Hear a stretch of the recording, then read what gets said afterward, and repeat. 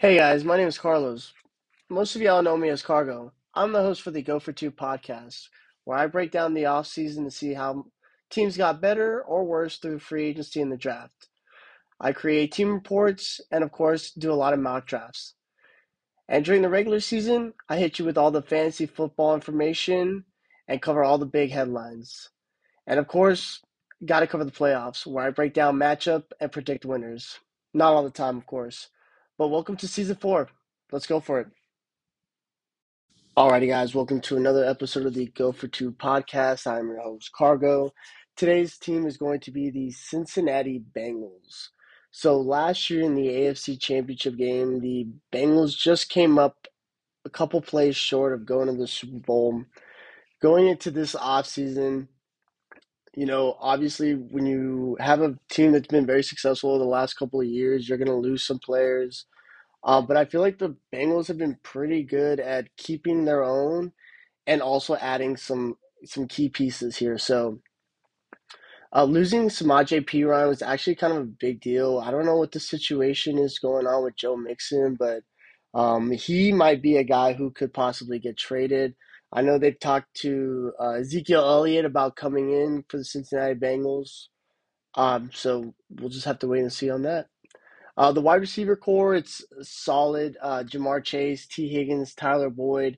Tyler Boyd is getting up there in age. T. Higgins is looking to get a new contract, possibly add a wide receiver in this draft, maybe. At tight end, they lost Hayden Hurst, but they brought in Irv Smith Jr. And this offensive line that's been in a constant reshuffling, rebuilding mode. They have brought in Orlando Brown Jr. He was the top offensive tackle available in free agency. With the signing of Orlando Brown Jr., Jonah Williams has requested a trade. Now, right now, he's still on the roster, but I do believe a trade gets done. I can actually see Jonah Williams playing for the New England Patriots.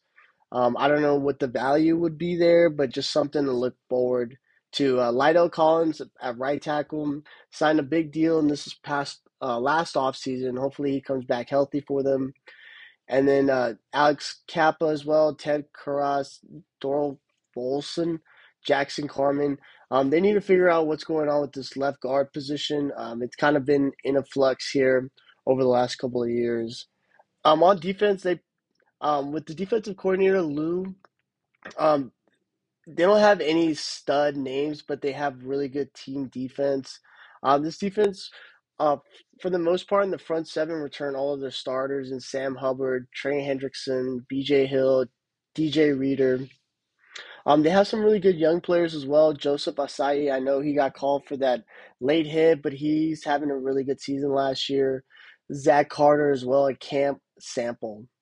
The linebacker position, Jermaine Pratt returns in the middle. They have Akeem Davis Gaither, uh, Logan Wilson as well with the will linebacker position.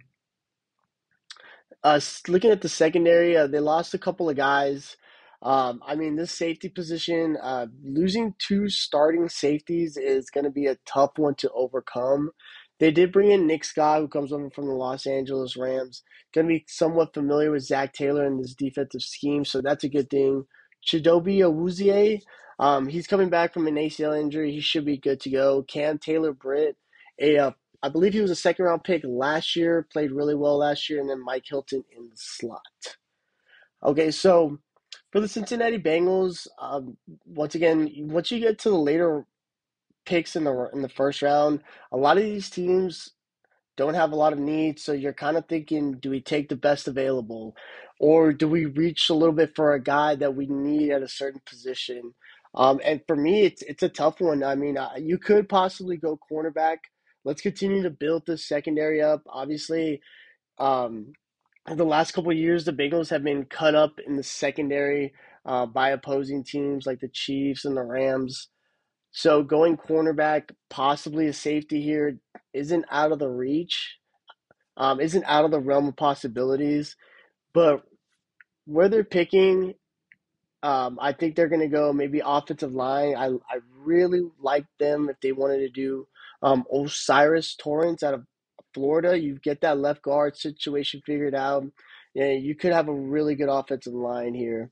But ultimately, it's going to be a little bit of a surprise, but I just think his talent and the value is just too much here.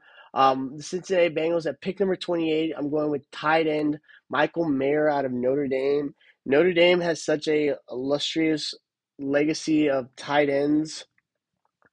Um, so one of the interesting things about Michael Mayer is he actually lived 15 minutes away from Joe Burrow, I believe, or something like that. So I believe there's like a nice little connection there already. Joe Burrow over the last couple of years has really utilized his tight ends like Hayden Hurst, CJ was another one. And I think Michael Mayer might be the best tight end prospect I've seen in a while.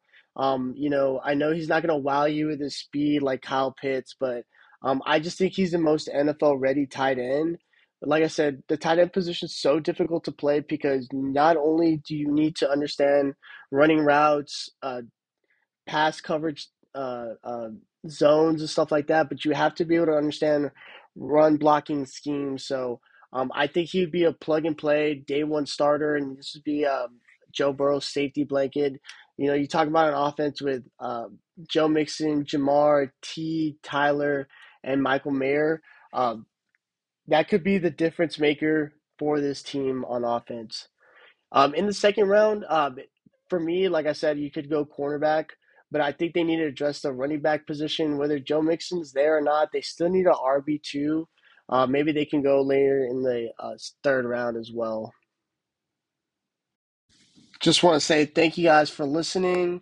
Make sure you guys follow me on social media. And always just remember, go for two.